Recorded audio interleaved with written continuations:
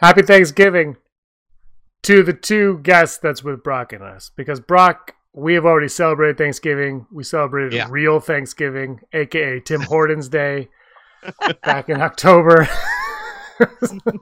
We're joined with Lauren from Galactic Podcast and Pete from Around the Galaxy. How are you both doing? Hi, how are you guys? Excellent. How you guys doing? Happy holiday. I don't want to Happy speak American for Brock. Thanksgiving. Yeah. Yes, happy Thanksgiving, Pete. Fun fact about Canadian Thanksgiving: it was mostly just made up so we could have a holiday in October. That's I looked it up. We used to have a somewhat religious into it, but I was like, why do we do it in October? So it was probably the word was just the Thanksgiving was like the Americans do it, so we'll just do it in October and call it Thanksgiving because it's the fall. Do you guys do turkey like we do? Or yeah, okay, all right. It's exactly the same. Just in October. Yeah, it's not like we have like a bag of hockey pucks on the table or anything like that. Like it's, if anything, we omit stuff from it, like depending on where you are. But turkey or ham or whatever, or both. But we don't get Black Friday deals afterwards. That's we just get work on a Tuesday. We read Green Thursday, and they give us all free maple leaf things. No. These are things Americans believe about Canada. Oh, yeah, that sounds good. Yeah. Probably what they do. And do you guys have any special do you guys do anything special other than turkey for Thanksgiving? Especially this year with the pandemic, are you doing anything? Oh wow. We're keeping it very, very immediate. So I'm just going to my mom and dad's, and my sister and her little small family are meeting us there, and that's it. So yeah, we're keeping it very small this year. Yeah, we usually have multiple sides of the family there, but it's just going to be just the in-laws who visit us all the time anyway, whether we want them to or not. So it'll be subdued. It'll be nice. It'll be kind of, actually, in a way, kind of prefer it. Although, it's been 8 months of subdued. So yeah. Should be. We do admittedly have our Christmas tree up a week before this year, which normally we don't. Usually we put that off till the day after, but we're just like, you know what? Screw it. Let's get out there. Let's brighten up the house a little bit. So. Yeah, I think a lot of people have been doing that this year. You have to have a little bit of fun when you're stuck doing nothing.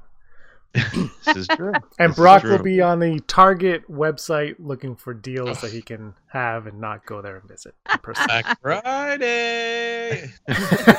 I can't wait to cross the border for some Black Friday shopping. They're going to let me.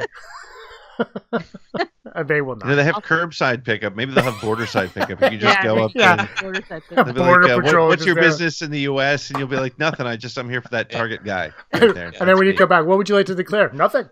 I didn't get anything. Absolutely nothing. Nothing at all. We're going to talk about Star Wars in the theater. So when we're going to get the started. Brock, I'll start with you. The very first time, when was the very first time, and what was the experience like when you saw Star Wars in the movie theater? My first time was last year when we watched Rise of No. For me, I don't think it's the first time I watched Star Wars in general, but the first time would be the re-release in 97 of A New Hope. 97? That was yeah, I remember that pretty vividly. I remember waiting in line and going in. I don't really remember actually sitting and watching the movie in there, but I know it's there. And it began a lifelong obsession for sure because I framed my ticket stub. Oh, wow. And I was fully prepared to watch the other two, but at the time, 97, I would have been 12. I'm 84. I'm sorry, math. Hold on a second. 13, 14. And I didn't go see Empire Rise of the Jedi. Wow.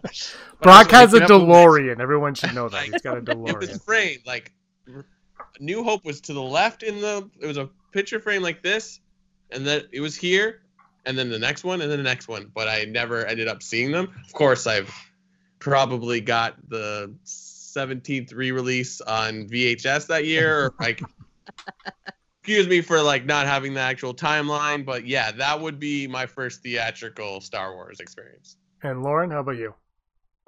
Oh, so yeah, didn't see any of the OTs, even the special the re-releases. So mine was Phantom Menace. What was that, 99 then? So yeah, that was, oh man, I just remember sitting there and just thinking like, man, I'm watching Star Wars in a theater. Like this is crazy. This is really, really cool.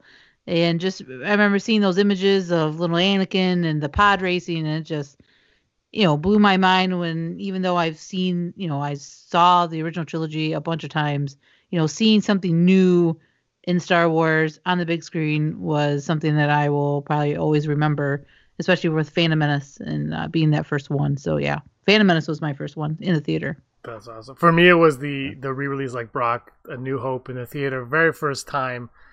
Boring compared. Sorry, we got to go to Pete now with his first experience because he's going to trump us all with it. Because I've already heard it, but it's a great one.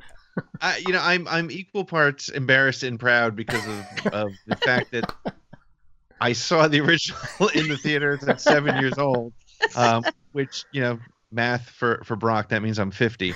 So, but yeah, I remember seeing it in you'll get it. Well, a little long division. But I remember it was later it turns out it was like in the September timeframe, because of course back in the day, back when I was a boy, movies stayed in the theater much longer. And so I went, it was probably Labor Day weekend, and I don't remember actually seeing much of the movie. For some reason I have vivid memories of like 3PO in the desert, and a little bit of the Stormtrooper stuff. But my memory is sitting in the back of my parents' station wagon, because it was before safety was invented, and I just sat in the way far back. And I remember looking and pretending I was flying an X-Wing, and every car that went by I was pretending to shoot a TIE fighter down. That's my memory of seeing it in the theater. And so that's been that's a kind of, it's funny because a lot of people who saw it in the theater for the first time, they always talk about, I remember the spaceship coming over in the Star Destroyer, and I don't remember that. I just remember I was excited to go, and I was excited when I left. So you're the only true fan of the four of us, is what that's true. I am the only true fan. You are all posers, but we're hacks. Well, let's juxtapose that now with The Mandalorian, which had a release a year ago, but it was a little bit different. I saw in the theaters in 1978. I knew it. But Pete, why don't you start us off with that? The first time you saw that, the experience of watching that as well. It was funny because there was so much excitement around just getting Disney Plus and this whole new network. So I actually watched the first episode of The Mandalorian in my bed on my iPhone, and because it was early in the morning and I was just excited that it worked, and so I watched it. I watched about the first 15 minutes of it, and I was like, I got to go watch this on the TV downstairs.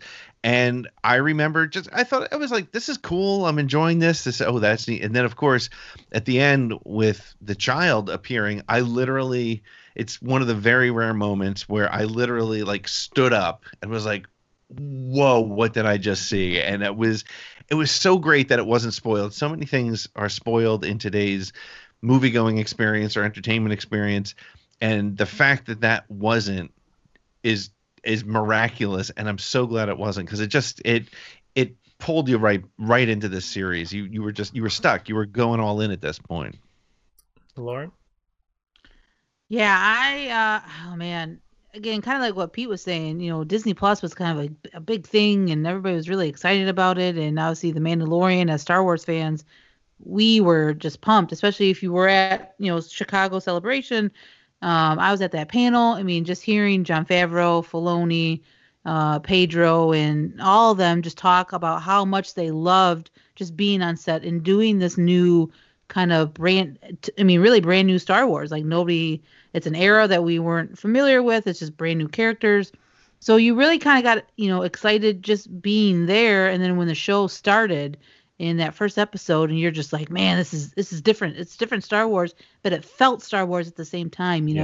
The music from Ludwig, again, it it was different, but it fit so well in that first episode, and you were into it, just like Pete said. You were locked in once you started watching it, and once you kind of just let the story start unfolding, and then that moment of the child, showing up at the end. Right. I mean, I was just like Pete. I was just like, oh my God, what just happened? Like, I need to see the rest of the series. Like, what's going on? Like, you wanted to know everything at that point. And then, right. I mean, how they held that secret for so long is amazing, especially when you had Celebration, a few months before that, and nothing got leaked, nothing got said, nothing got mentioned. I mean, that is a miracle in itself, and that's kudos to, I think, that team keeping that stuff under wraps. But yeah, and that first episode was so good too. I mean, again, it drew you in. It was different, but it was, there was those Easter eggs that we all saw in that first episode. So yeah, it was so good. It was so good, and it's still good. And it was laugh out loud funny even before the child showed up. I remember laughing at the IG-11 lines, and it was just, I loved that connection. And it was full of shocks. And that was, I think, why it worked so well, was because it was full of, that first episode was full of shock because, I may or may not have seen bootleg versions of what they showed at Chicago. So I had seen that little bit, but I had no idea what we were going to see. And again, it was shocking when he shot IG-11, because I was thinking, based on promotion and based on the relationship they built in that little battle, they're going to be buds and they're going to go through everything together. And then bam. So shock after shock. And it was just so great. Yeah. And Brock, you haven't seen it yet. What was your first experience watching The Mandalorian? Like? Oh, I was going to say, when Pete was talking about watching it on his iPhone, I currently do that with every episode. Yeah. I do. I'm with you, man. I literally, I will set my alarm for 5:45 a.m. so I can watch it before anybody wakes up, and then I'll go watch it later again in the day with the kids on the full size TV. Oh, absolutely. It's definitely worth a second watch on every episode. Mm-hmm. But yeah, I love The Mandalorian. Yeah. You have to watch it early in the morning, otherwise it gets spoiled no matter what you do. And no spoilers till Monday, and then 6:01 a.m. Friday morning. Oh my God! Don't eat the blue macaroon. Like, why? Oh. That's how it is. But it's great. So I just want to get talk about those first experience on both, because Star Wars right now is in it's in a weird state. Not a weird state. It's a great state. I mean, everything we're getting is great. But it's weird in terms of, we've been so used to having it theatrically for 40 plus years, right? I mean, minus the 10-year gaps in between. But it's the movie theater experience. Now they brought it to Disney Plus. It's a massive hit on Disney Plus. Mm-hmm. The theatrical release was supposed to be 2022. COVID happened. It got moved to 2023, and I believe the last thing that Disney has shown, that Star Wars isn't even on their slate of films anymore. However, don't worry, everybody that has directed a movie has been attached to a Star Wars film. But Taika Waititi, apparently they're going to do second unit shoots or something in New Zealand or something in December. I don't know how you do that when you don't have a premise yet, or a plot, or a script, but I mean, George Lucas did it with the volcano in Italy, if you remember, for the Mustafar stuff, and he hadn't written that one yet. So I guess with Star Wars, anything is possible. But we're going to talk about the state of Star Wars in the theater, and what we can expect from that. So Pete, let me start off with you, and all the things that are happening, these names have been attached to movies. First of all, who do you think is going to direct the first Star Wars film since The Rise of Skywalker? That's a great question. I think it's probably Taika. I just think he's probably going to be it just makes sense. I think he's also got the right experience, because I think a lot of the other names, like Leslie Headley, is more attached to a television show. Deborah Chow is attached to Obi-Wan, and I don't know. For a while there, I was thinking it could be Favreau, but I think The Mandalorian has been so successful, I don't think they want to pull him away from that. So I'd put my chips on Taika. Yeah, Brock. Yeah, it's the only thing I feel like we can answer right now, because he's the only one that's been vocal really about anything movie wise with Star Wars. So I mean, we haven't heard anything about Kevin Feige in however long, and Rian Johnson is the same. So it's like, I guess it's Taika. I don't know, but you know, we were just talking about how Baby Yoda, one of the best kept secrets in the Star Wars world in like 20 to 30 years. Maybe there is something in the works, and they are just waiting, or they're trying to stay as tight-lipped as possible. Yep. Lauren? Yeah, I mean, I agree with Brock and Pete. It's probably Taika. I mean, I think that's the one that we've heard more about than anybody, really. That, you know, he is going to be doing a Star Wars movie, maybe a trilogy. Who knows? We don't really know if it's going to be more than one. But I feel like we've heard about him doing and being involved in a Star Wars movie more than anybody recently, and it makes sense, especially him being attached to the Mandalorian and people, you know, obviously enjoying his work beyond Star Wars. You know, all of his other great movies that he's done. So it makes sense that he will probably be the next director of a Star Wars movie. I would love, for me as a female, I would love Bryce Dallas Howard to get a shot. Yeah. I've enjoyed her episodes of The Mandalorian so far.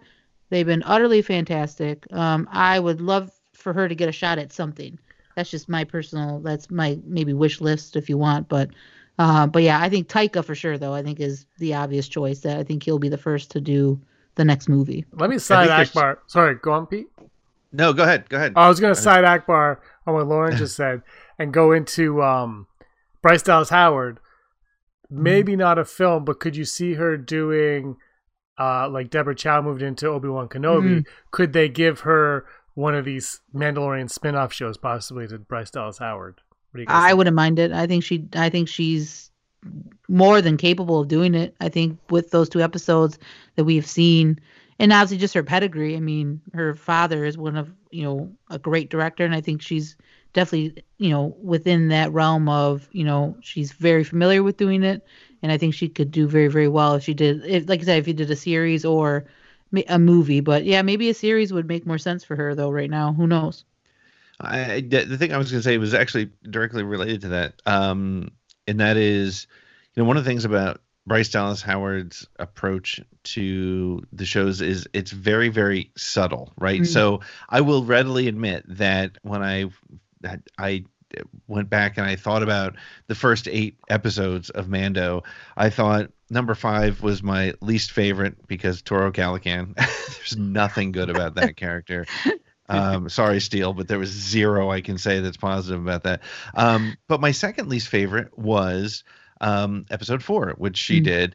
And when I went back and I rewatched it, you know, the thing is they're all so close as far as quality goes. I can't say it moved to number 1 or 2, but I really appreciated it because what she did, and she did a nice job of it also, I think, in her episode in season 2, was she did a really great job of giving you a unique perspective from the child's point of view. And you know, next time you watch that episode, you'll note she uses a lot of lower camera angles. She does things that kind of put you in, not necessarily, you know, it's not like as obvious as E.T. where it was never, you know, above a child's view, but she positions it. You get, like, that's the first episode to me where you get a sense of scale between how small the child is and how tall the Mandalorian is. And that makes that relationship more interesting. The other thing I was going to say was I think the reason Taika makes sense to come back is it will be minimum of 4 years since there's been a Star Wars movie, which, you know, by our old standards is next to nothing, but by today's standards is a very long time. And one of the things that Taika does so well is he mixes humor, he mixes drama, and he mixes action, and that's what works for Star Wars best. I think that's why The Force Awakens is among people's top Star Wars movie, because it brought you back to what you remembered from the 70s and 80s, but at the same time it had the right amount of humor and the sensibilities of a modern film. So I think he is a perfect person to bring us back to Star Wars in the movie theaters. Brock, anything you want to add? No, I agree with all of that. Bryce Dallas Howard, I mean, just the fact that she did a shot for shot of the landing episode from Apollo. So good. Apollo 13. Right? And it's like, you didn't have to do that, but she did, and like, Yeah. I mean, maybe there's more to it. Like, hey, wouldn't you want to do this? She's like, yeah, no, or like, okay, guys, I had this really good idea when I was writing the script. Those touches are great. So it's like, and then like, we've talked about episode 4 of the first season so many times. It's the most memeable episode. So I guess if you're the director, I mean, maybe Yoda holding the bowl of soup. It's all over the internet. But I'm on board for, honestly, I haven't heard a director, if it's true or not, that they've announced that wasn't a bad idea. So it's like, let's do it. Like, if you guys watch our channel as much as we watch yours, like, all we constantly say is like, more Star Wars content, more. Like, it's like, what in the last 5 years, I don't know why I changed to 10, because like, but the content that we've been getting for Star Wars has been pretty good, in my opinion, across the board. I could be wrong, but it's like, I know we're talking just about theater right now, but like, I haven't been let down, in my opinion. Right? So, yeah, sky's the limit. Okay, so let's move on. Just switch gears just a little bit in terms of the theatrical Star Wars. And then you have the original trilogy, and then the prequel trilogy, and then you have the sequel trilogy, and of course Rogue One and Solo. And Solo obviously ruined Star Wars in the theater. Right. Yes. Totally did. But the one thing that all 10 of 10, is that 10, 11 of those movies have, I can't do math either. Canadian math is metric. I think it's the conversion. It's the conversion. It's the conversion. Yeah. That's what it is. But there's the 11 movies where they've all, and even The Mandalorian to that extent, has all connected with this thing that they've referred to as the Skywalker saga. It's all kind of lived in that bubble of time, and we've heard, some saying that they're going to stay, like the High Republic is going back, but we're still going to get Yoda, so it's still going to, everything is going to connect.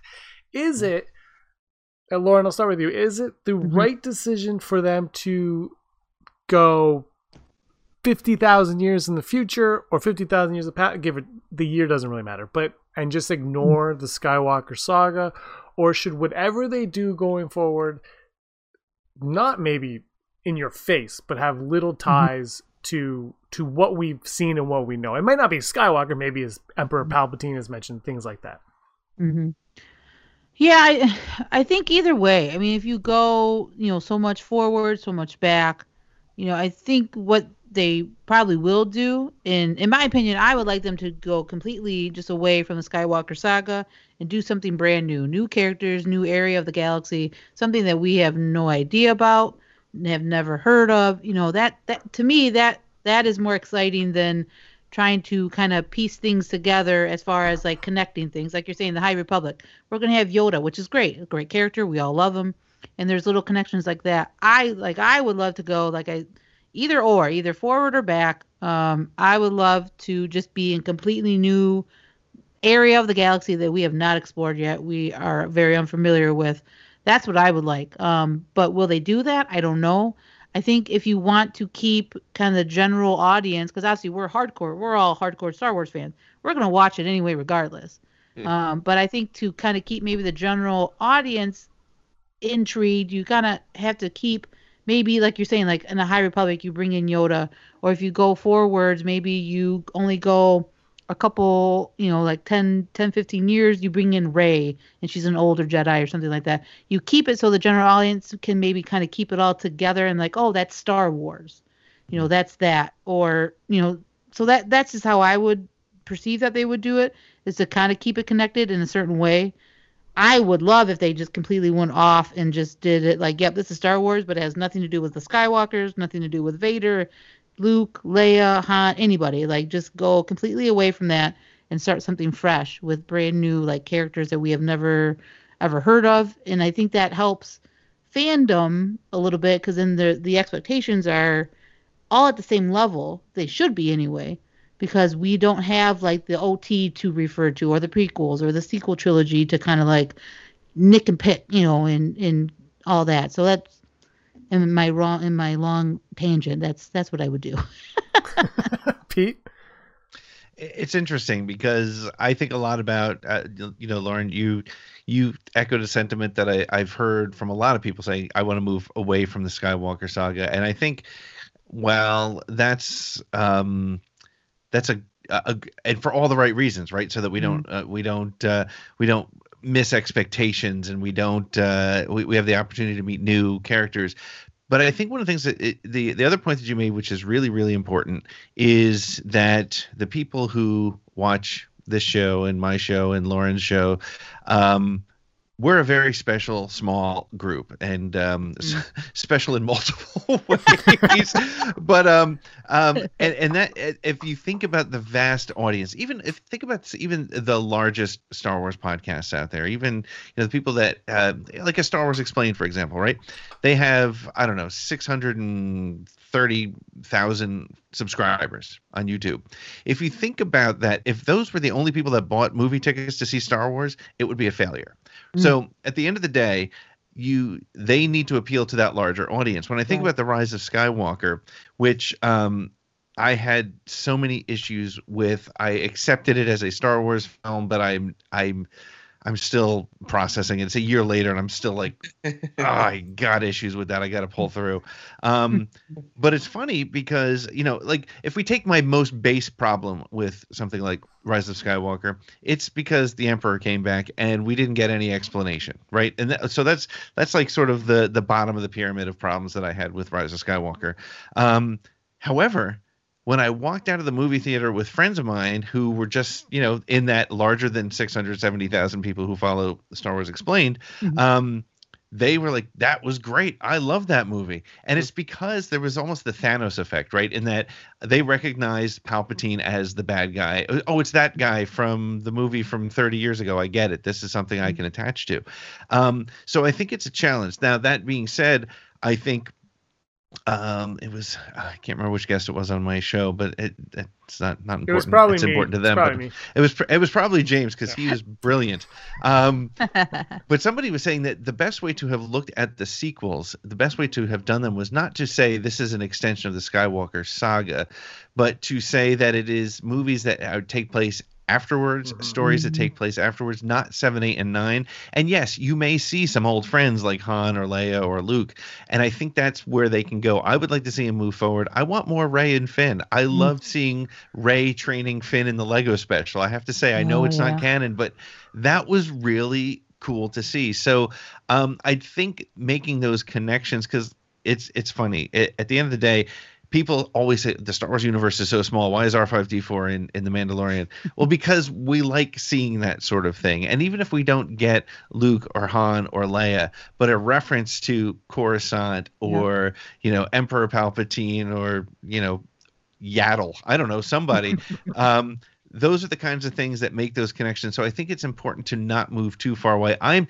I'll be honest, and I would probably get a lot of flack for this, but especially because I've interviewed a lot of the authors, but I'm not that excited about High Republic. I want to be, but I'm not. And I think it's because it does take place in that different time. And I know that I'm one fan of millions. And so it's just a different perspective. Brock? I agree with both of you. It's hard to decide what we want, because Star Wars fans, we have the shortest memory span in all fandom. Do you not remember? Because you both make good points. It's because one of the problems with the sequels was they didn't handle this handoff of the new generation characters and the old generation. I get it. You want them all in there. We want to know where these characters end up, but it became sort of messy on so many different things. And I agree, Finn and Rey and Poe, they're interesting characters. And honestly, till the third one, we barely get to spend time with them, which I know is weird because they're the main characters. But I feel the camaraderie that you see in the beginning of Rise of Skywalker, it's yes, right. Let's make a show about this, and they all live in an apartment in New York and work in a coffee shop. But it's sort of I don't think it needs to be dispel the past. You don't need to be like Kylo Ren and destroy the past. You can still embrace it. I think the question needs to be answered, like, what makes a Star Wars movie a Star Wars movie? So it's like, I'm very optimistic for the future if they're allowing people like Filoni and Favreau to make The Mandalorian. Mm-hmm. I say this over and over again. Filoni is the new George Lucas. He doesn't need to create any new content or whatever. He just should be someone that's on every single set. And they're like, hey, Dave, what do you think about this? And he'd be like, yep.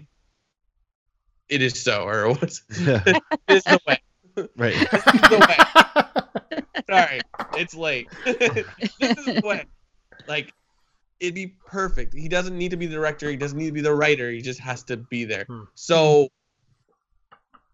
the question needs to be, do they have someone that's going to, or not just someone, it's a group of people. Like, they need to plan it out. So that's what I would like to see over everything. If it's like, this is what young Yoda looks like, or this is, I don't know, this is, I don't want to go to these characters. Like, because I agree with you. It's like, oh, we have this High Republic, and it's not going to have any of the characters in it. It's like, oh, but we're going to have Yoda. I'm like, why don't you just like sit on that a little bit longer? I don't want like a Yoda character to be the surprise every time, you know, with Baby Yoda. Like, oh, but it's like, I don't know. So it's like, I think they just need a plan, and they just have to embrace originality and then go from there.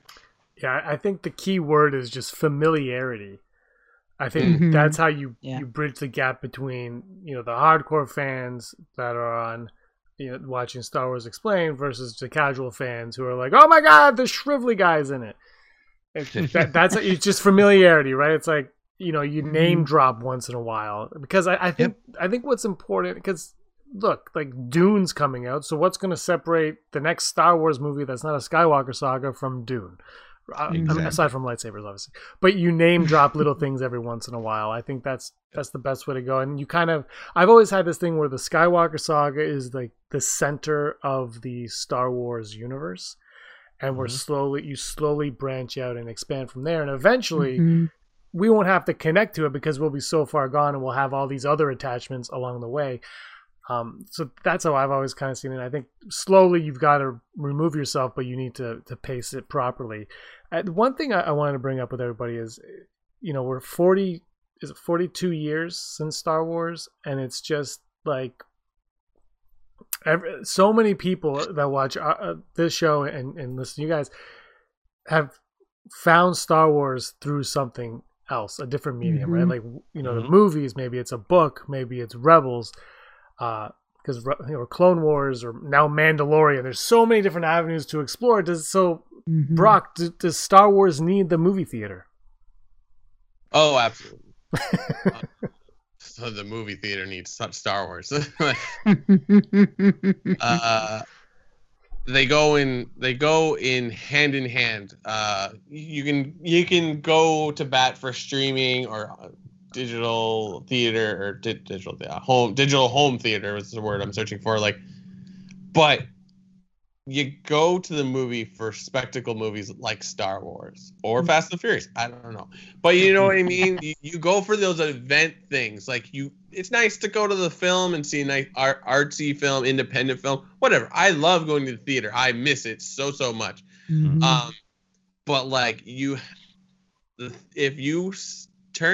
theater turns its back, or Star Wars turns its back on the theater, it's just not going to be the same.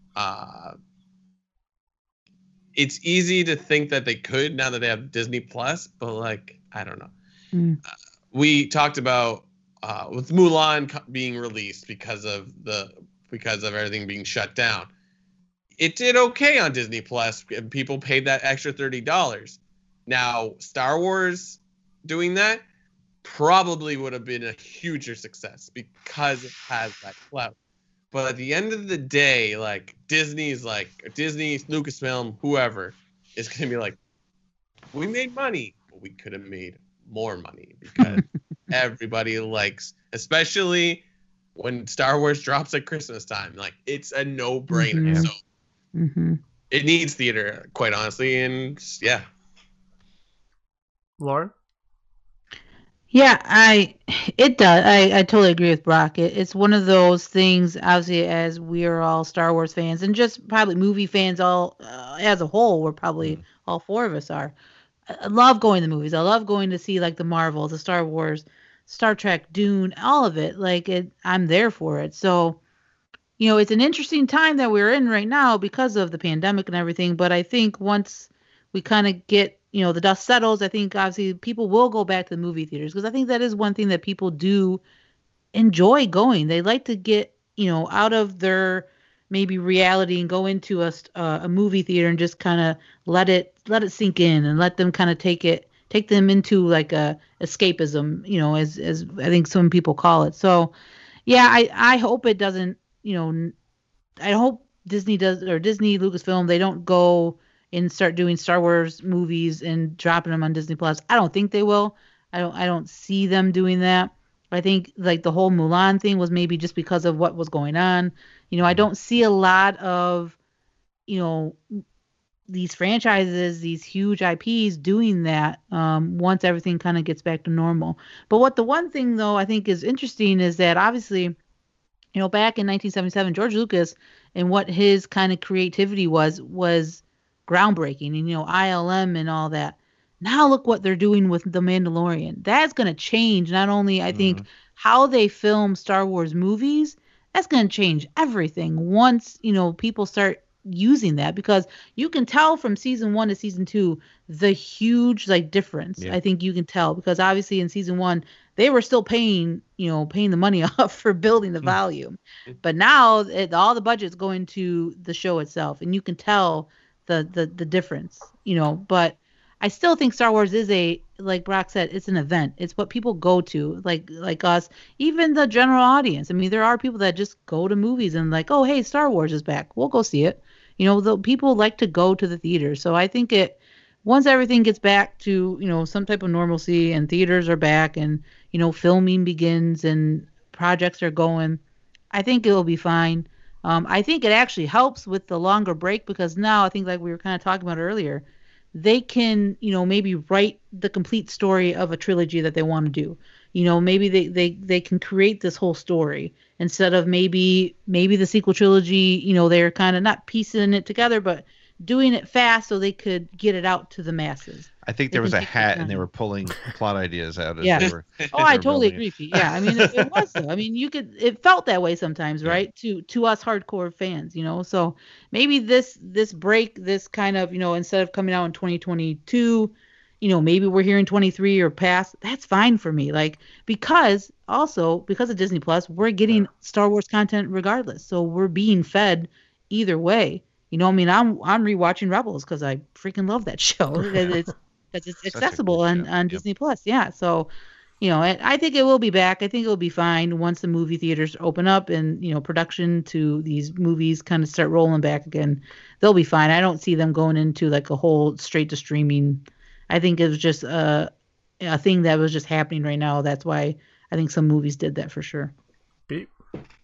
Yeah. I think it's, I wish I'd thought about this a little bit more before we talked, but I have a thought that I think we're going to see sort of a hybrid approach. So, first of all, when Disney Plus launched, I'd said back then that Disney doesn't invest in these sort of things unless they know they're going to win. Disney has a magic crystal ball and they can see the future, and they recognized that Netflix and Hulu and Amazon, and that's where the money was. And so they got into it. And it was funny because when we first got Disney Plus, right, I think a lot of us were excited because we were going to get all the classic Disney movies, and we thought of it as truly a Disney platform.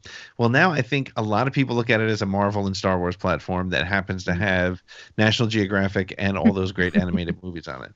And so what I think we're going to see, because one of the things to keep in mind is that the pandemic is impacting things in ways that we are not yet aware of. So things like every piece of marketing will change. The fact that, this was sort of the tipping point to push a lot of retail out of business that was going out of business anyway. And it's a horrible thing to say because there's so many great businesses we've lost as a result of this, but it's true. And I think we will see a hybrid situation where we will see many more movies released on your streaming service and in theaters at the same time, because the movie-going experience is expensive, and in order for the movie-going, in order for theaters to catch back up, it's going to remain expensive.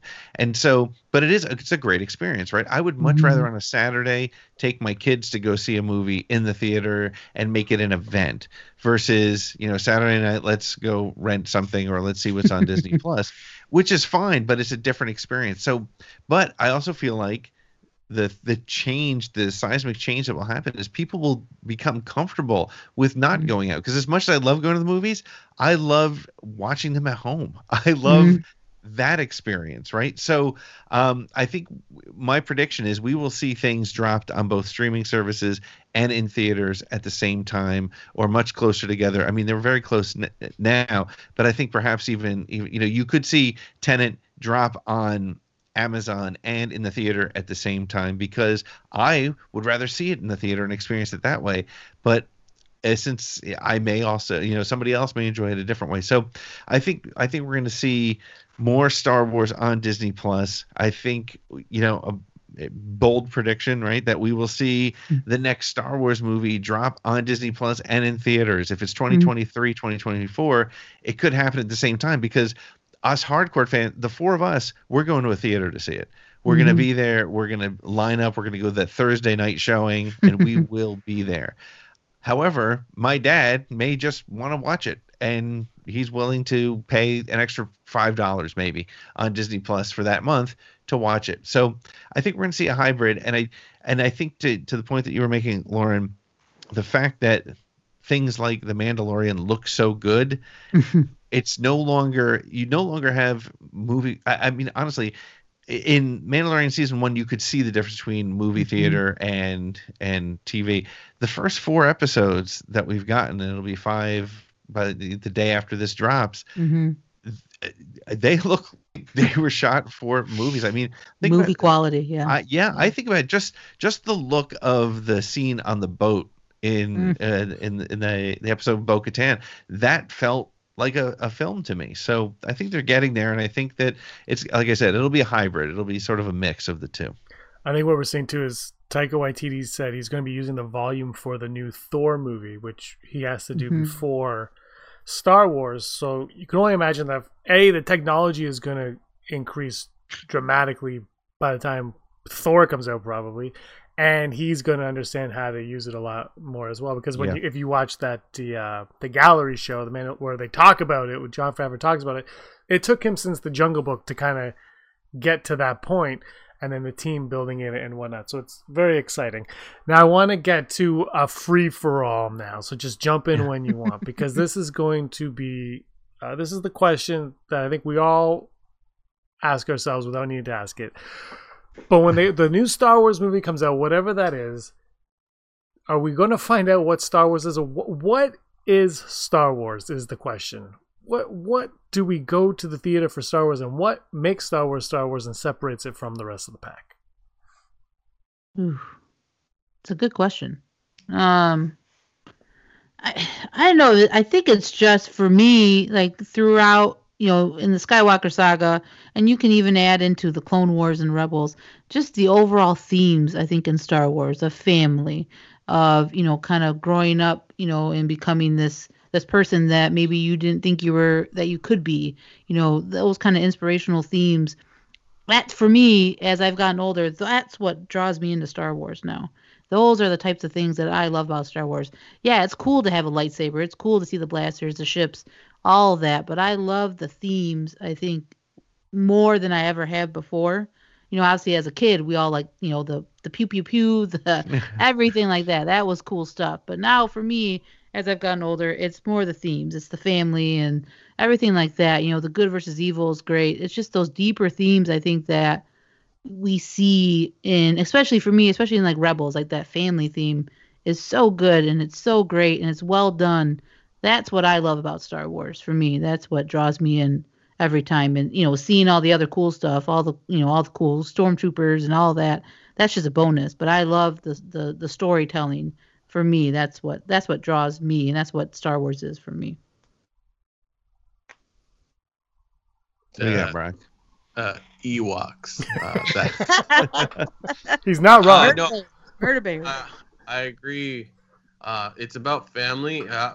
My first response in my head was like the Force. Like, though we have had a lot of Star Wars stuff that doesn't really include the Force right at the forefront, but perhaps what you were saying about family is like that is the Force at work as well. It for some it just seems to always be a story about like finding your place, which in the galaxy, in a family, in general, right? So it's like perhaps for the ones that don't have Jedi or Sith or a lightsaber, perhaps that's the Force in action, the Force. So like to pivot off of yours, I think it's about finding your place and finding and understanding why the galaxy works the way it does. That's how I see it as Star Wars and Ewoks. Thank you. Yeah, and Ewoks. Well, it's funny because I think I've been asking that question on my show as well sometimes, and everybody has a different perspective, and I love what I just heard from the both of you, and I do think it requires a certain level of classic storytelling, which I think is where your family comes in and looking for belonging. And at the end of the day, if you look at the magic of myth and all that sort of thing, that's the root is what is. And I will say this, as much as there were missed opportunities in a movie like Rise of Skywalker, if you just follow Rey's arc and you leave out whether you like the Palpatine connection or not, or the Skywalker thing or not, her arc at least makes sense, and that's why it worked. So I think you need to stick to those sort of mythical principles. But I think what's also interesting is because it is now a 43-year-old franchise with 7 seasons of Clone Wars and 4 seasons of Rebels, and who knows how long we're going to go with Mandalorian and 11 films. I think it's building off its own culture. It's becoming its own genre in a way. And I think that's why Mandalorian works so much better than Resistance, for example. There's probably more reasons why Resistance didn't work, but Resistance was very surface level. And it was probably why my son, who was I think 5 at the time when it first came out, he liked it because it was racing spaceships, but it could have been that old 70s cartoon G-Force, or it could have been Battlestar Galactica. It could have been anything. It was fun. But there was not a lot of deep connection, and it felt like forced connection, no pun intended. But I think when you see things like Mandalorian with those callbacks to itself, that sort of self-awareness, and I think that's honestly why the Lego stuff works. Why should a 50-year-old man sit and watch a Lego cartoon by himself? Because, well, that's maybe a whole other show in itself. But it's because it's amusing enough, because it's calling back to that universe that we've started to build. So what I've said, half in jest and I think I might be serious about it, is that to be a Star Wars movie, I think there's some unwritten rule that a lightsaber must appear. So if you think about Solo, why the hell did Maul call his lightsaber? There was no reason for that at all. People could tell it was Maul. He had the horns, he had the red face, he had the black tattoos. We got it. It was Maul. But he pulled that lightsaber. Rogue One, Vader, the ending with that lightsaber was so important for us as fans, but it called it into it. And then I started thinking, well, they didn't have a lightsaber in The Mandalorian. But if you look at the first 8 episodes as one story, your lightsaber showed up at the end. So to me, again, that's a very basic way to put it, that a lightsaber must be involved. But I think it needs to at least refer to the quote-unquote religion of that universe, which is the Force. And it's not necessarily the Jedi or the Sith, but it needs to call on that religion. And I think that's what separates it from other stories of family and other stories of action and adventures. There's some spiritual center. I mean, even Game of Thrones was about family and that sort of, but there was no religion, right? There was no philosophy that all the characters were sort of drawn to. Yeah, I was kind of amazed. I don't know about you guys, when Mandalorian, I going into it did not expect the Force whatsoever in that show. And then the second episode, bam, it hits you right away with little baby Yoda's little hands picking up Space Rhino and tossing him. What's it? Mudhorn. The Mudhorn. Mudhorn. Yeah. Space Rhino. I thought it, I was really excited. I thought it was the Space Rhino works. Yeah, Space Rhino is actually, I'm going to start using that. I like it. It's copywritten, patent pending. Oh, it's copy. All right. Only in Canada. Yeah, We also own Murder Planet.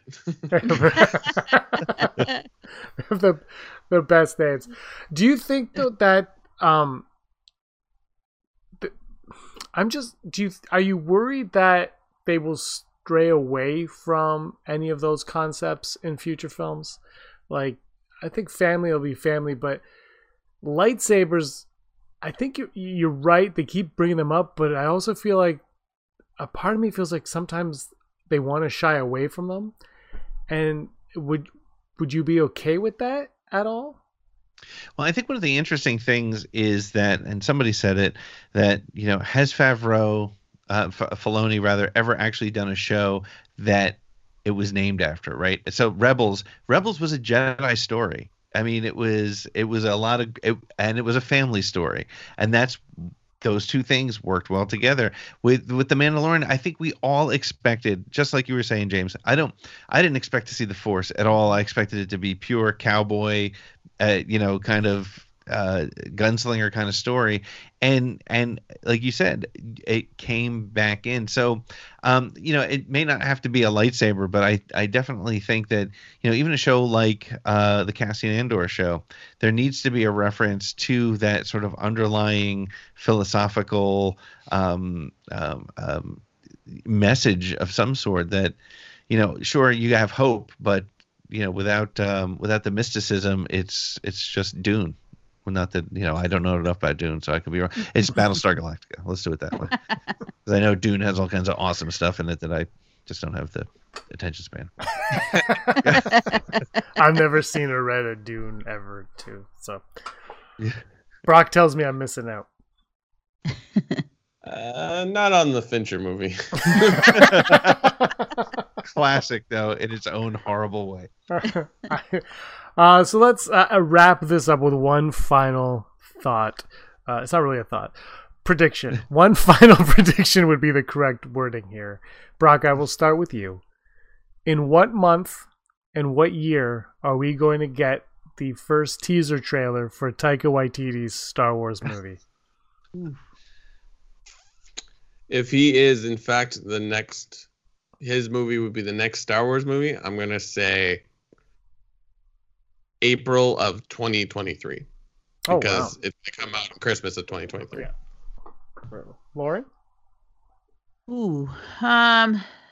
If we're assuming 2023, and I would agree with Brock, I think you got to stay in that Christmas area. I mean, that's kind of become the whole, like a Star Wars staple now. I would say Celebration, but that's in August of 2022. So,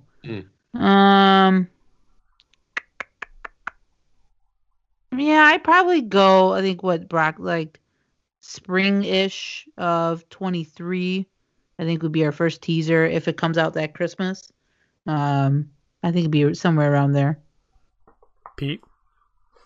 I'm going to say August 2022 at Celebration, and I think it'll be part of an announcement that here it comes, and it'll be a true teaser. Like, I think when we hear we're getting a teaser, we expect 2.5 minutes, but I think it'll be like one short little scene of somebody walking somewhere or something, but I think that'll be where we'll get a title and a name, or just a final date. And I agree. I think it's got to be the holiday season. That's become a tradition, and it's probably one of the traditions that I'm missing most this year is not having a Star Wars film come out.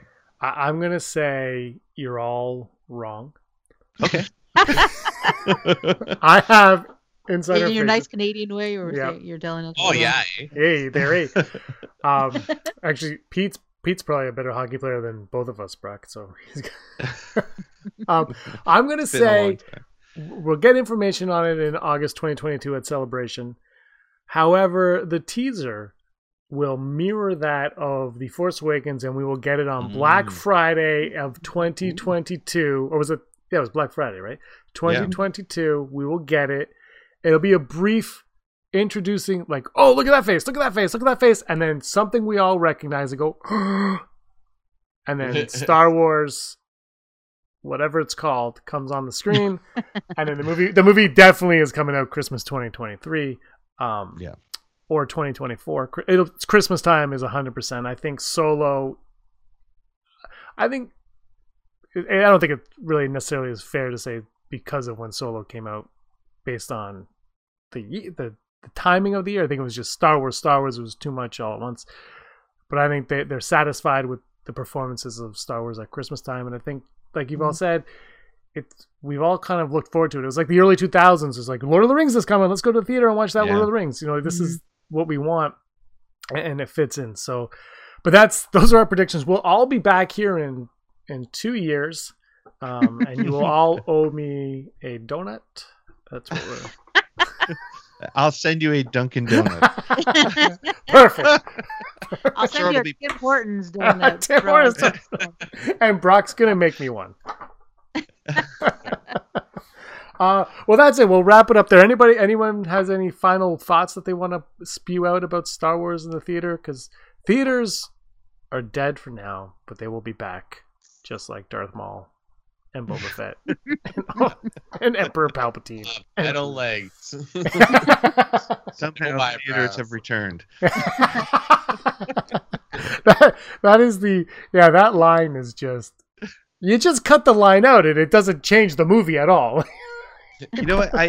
You could probably edit this out because it's a story on a tangent. But when I interviewed Jason Fry, one of the things he talked about was in one of the Han Solo books that he read. He talked, and this was, of course, it was before Rise of Skywalker. He talked about, he was reading this book and it just struck him because literally in one page they said something like, and somehow he escaped, or something like that. And he was like, you can't tell a story that way. You can't do that. Oh yes, you can. Apparently, yeah, you can. Yeah. And Pete, why don't you tell everybody where they can find you? You can follow me on Twitter at ATGcast, or you can find my show and all the others at BeyondTheBlastDoors.com. And Lauren? Yeah, well, thanks for having me on. First of all, guys, always fun talking Star Wars with everybody. So thank you. You can follow me on Twitter and Instagram at LowRowNose, and then you can follow the Galactic Podcast at the Galactic Pod on Twitter, and we're all over podcast platforms, so you can pretty much find us anywhere. Brock, where can they find you? You can call me on my cell phone. Late night when you need Star Wars love. Check me out at BF Smink Instagram and on Twitter. Yeah. Don't tell people to find you on Twitter because you won't be Brock there. Smink on LinkedIn. I always need more jobs. Anyways. Oh man. Well, thank you both so much for joining us on this Thanksgiving roundtable. We've been keeping you from your turkeys long enough. Thanks a lot. It was a lot of fun doing this. I'm James, and that's Lauren, Pete, and the guy who was always scum. Oh, Rebel Scum. Hey scumbags, thanks for watching. Don't forget to give us a thumbs up on our video. As always, please subscribe to our YouTube channel, Rebel Scum Podcast, for all the latest videos.